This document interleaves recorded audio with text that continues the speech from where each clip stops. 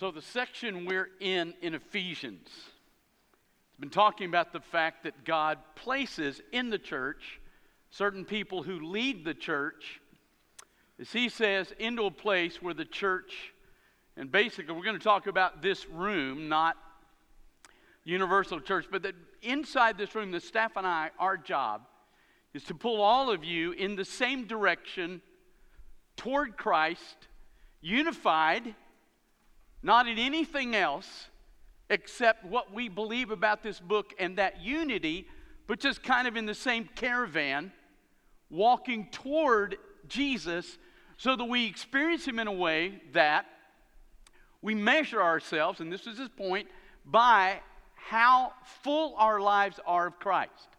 We don't measure it by rules, we don't measure it by money, we don't measure it by success, we don't measure by what kind of job we have. We measure our lives by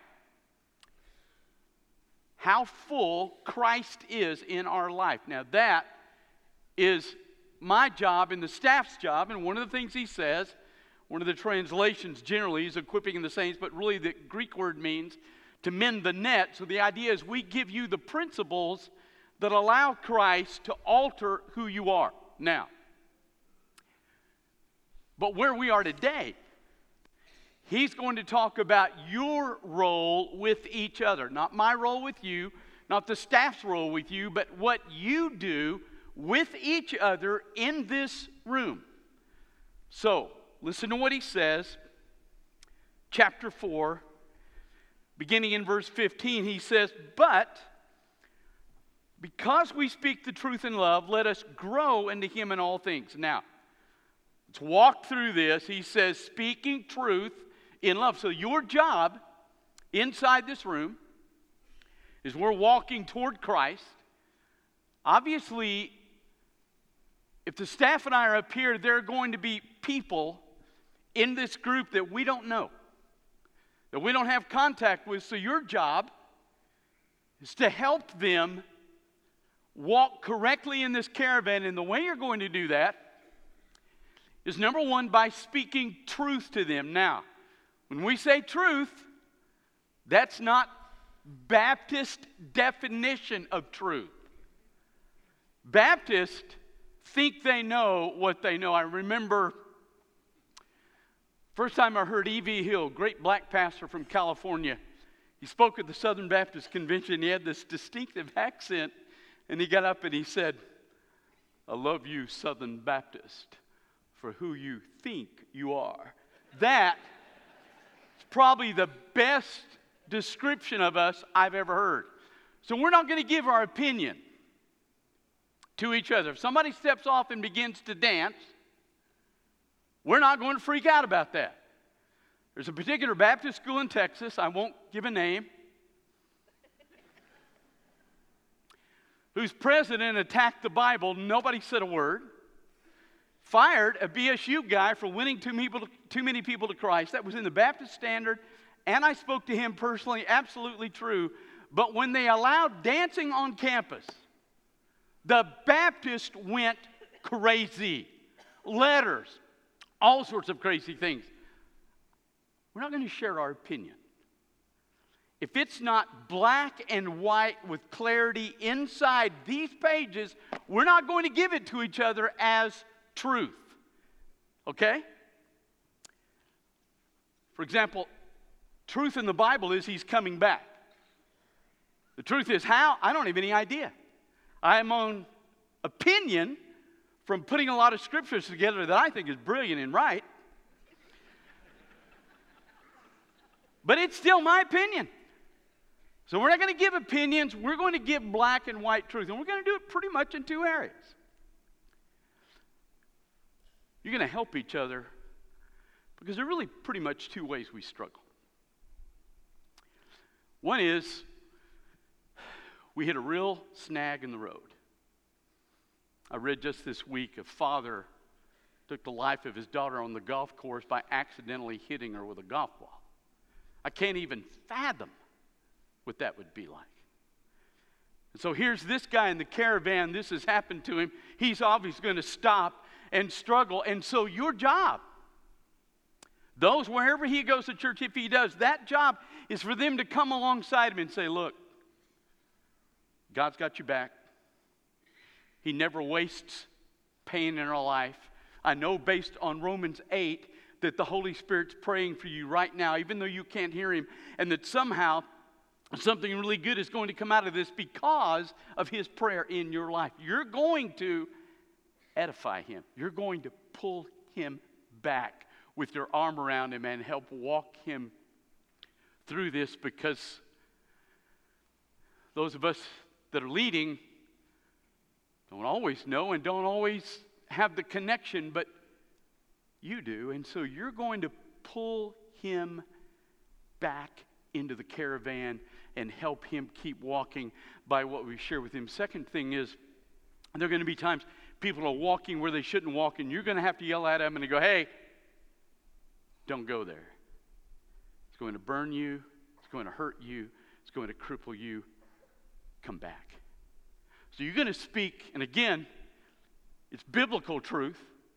You're going to speak truth to each other, because those of us on staff do not know everybody. We're not in everybody's life, and so you're going to have to, inside this room, bring truth to each other.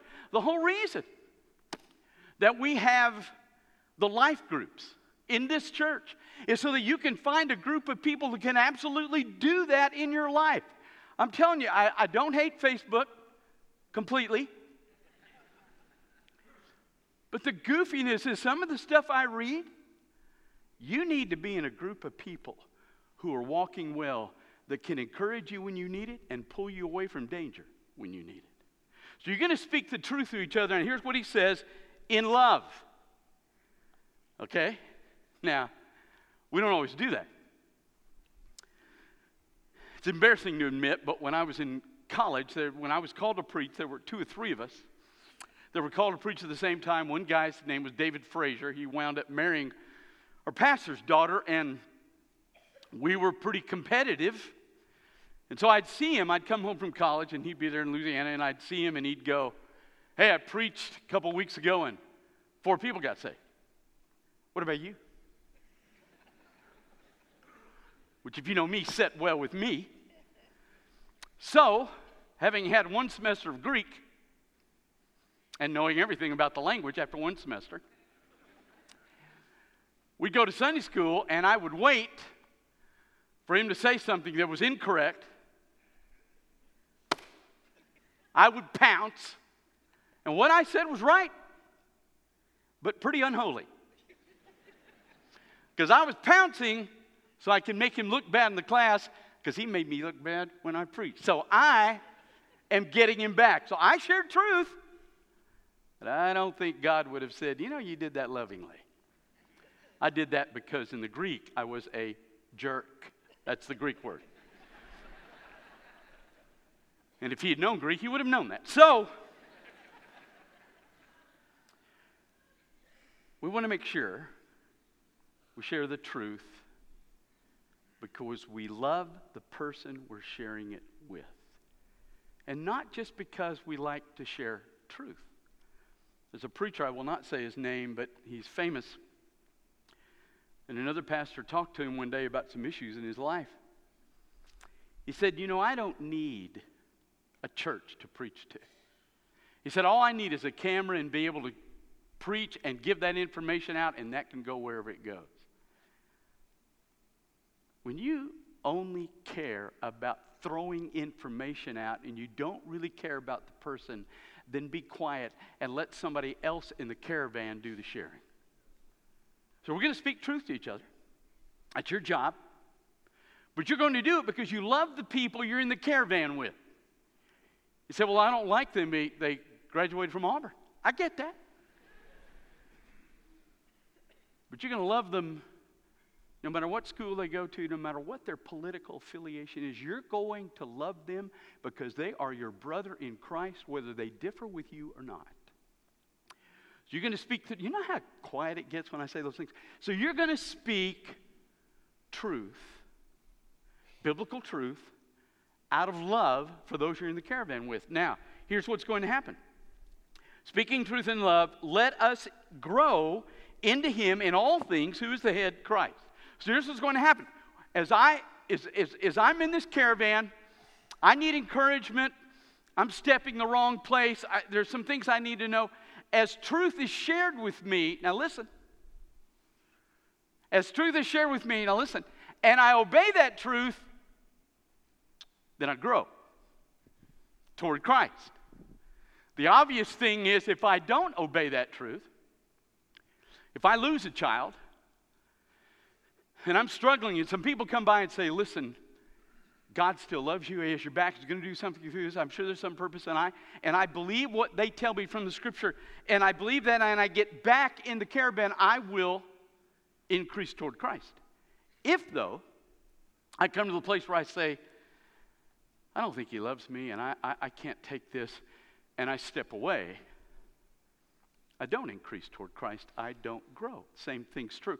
When we're assisting each other with truth from the Scripture, the only way for me to grow in Christ is to take that truth and pull it into my life. We've talked about the fact, right, that intercessory prayer in the Bible is this, that I get in my closet, I have my list that God has sovereignly put in my life to pray about, and I don't tell God what I think he should do with the list. I sit in the room and I get quiet, and I allow the Holy Spirit in me to tell me what to pray for in regard to every item on my list. Now, that's what the Bible teaches. I can know that truth,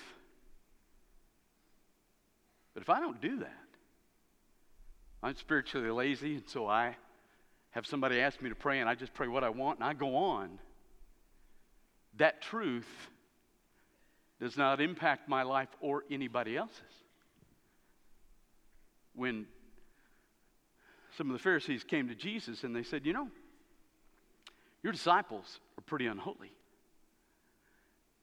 John's disciples fasted. Your disciples, we've never seen them fast. And Jesus made an interesting statement. He says, as long as I'm here, they're not going to fast. But when I leave,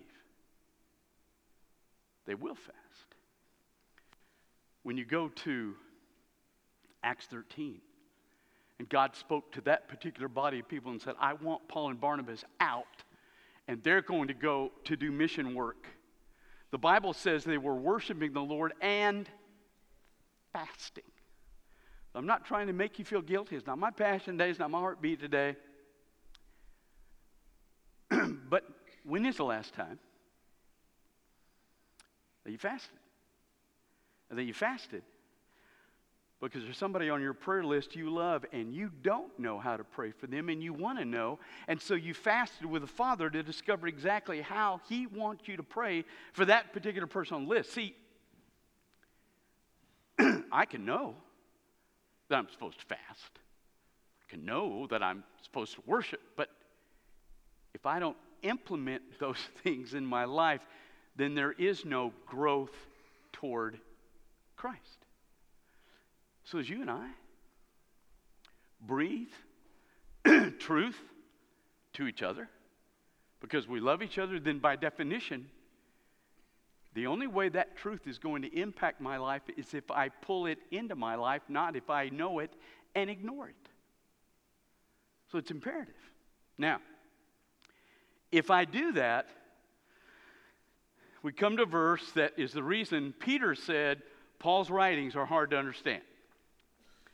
Here's what he says. Now listen to the rest of it. By speaking truth in love, let's increase into him in all things, who is the head, Christ, out of whom the entire body is joined together and knitted together through every ligament of support, based on the working in measure of each one part, making the growth of the body, resulting in a building up of itself in love. That's on the test next Sunday morning. Now, he's wordy and he's verbose, but here's what he says. You're the ligament. All of us are a different part of the body. And if the body is going to reach its full capacity in Christ, which by the way, is what we have to have today because the world's in shambles. I love it. Because if we show them what it's like to be whole and healthy and right, and that we experience Jesus Christ and He's altered our lives, we can show that to the world by absolutely bringing each other, networking with each other, bringing truth into each other's life. If we can show that to them, we show them something they can't see outside these walls. Now, the only way we do that, he says, if each ligament of support through everyone, based on the working in measure of each one part. There isn't anybody in here that can't do their part, because anybody in here that doesn't do their part damages the caravan. When I was in college, busted my ligaments in my ankle, was on crutches for a number of weeks, got out of them. The next day was throwing the ball with a guy in the quadrangle, stepped in another hole, same foot, busted him again. So I was about 12 weeks on crutches, which if you haven't been on crutches is a great joy. Everything else was affected by that. I was tired, I was fatigued, I couldn't go as many places, and everything else was fine except that one ankle. Now, all I can do is tell you what this book says. Every one of you in this room that is a born-again believer has been granted a spiritual gift. You've been granted two things. You've been granted at least one spiritual gift from the Father. And number two, He has placed in your life lost people to witness to and believers to bless. And if you don't bless the believers and share with the lost, you miss the point of why you're still here. Why do you think that He doesn't just take you home when you get saved? Why does He leave us here? In this world that is not the way He made it, that is a complete mess. Why does He leave us here? It's because there are two groups around us. People He's put that we can share Christ with, and other people that we bless that are brothers and sisters in Christ. And every single one of us has to use that. We are, I fear, raising up churches of people that are driven to the church to consume, not to give. I love all the things out there. I love Breakaway. I love Navigators. I love InterVarsity. I love all those things. But if they become your church, where you're never really in the caravan, you're just near the caravan, you miss the point of who and what you are.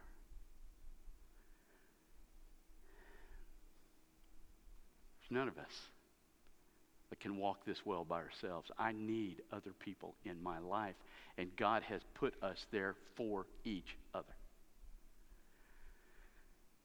So, there are really three ways to react to this group of people walking toward Christ.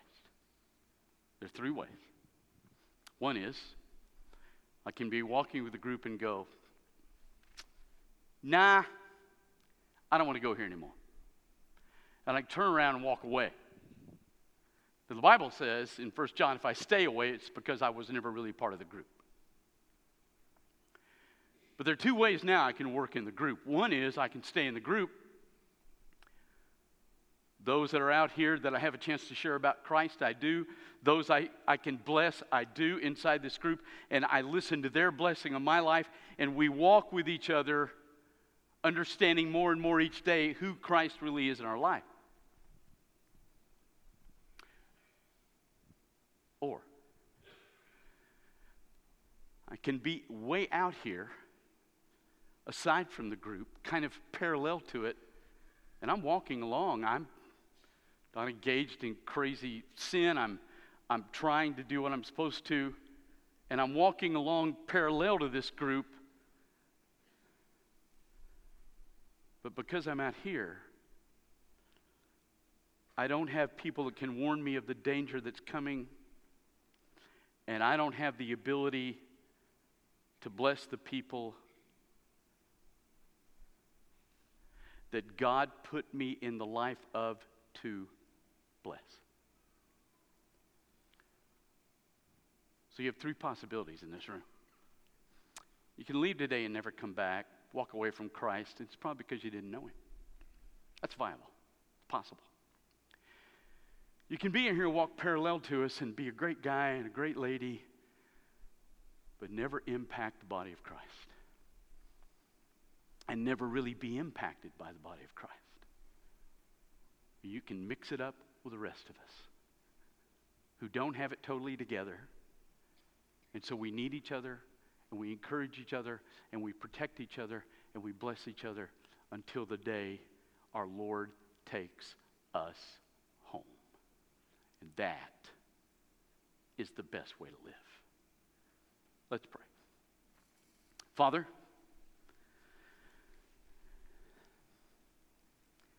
if there's anybody on the fringe, bring them home. If there's anybody here that's never met you, let them know this morning they don't know you, and surrender to the call of your Spirit. Father, you make the difference this morning as only you can. In Jesus' name. Your heads bowed, eyes closed. Steph and I are here. God speaks to your heart about anything at all. You need to come down here and pray. As He speaks to your heart this morning, you come.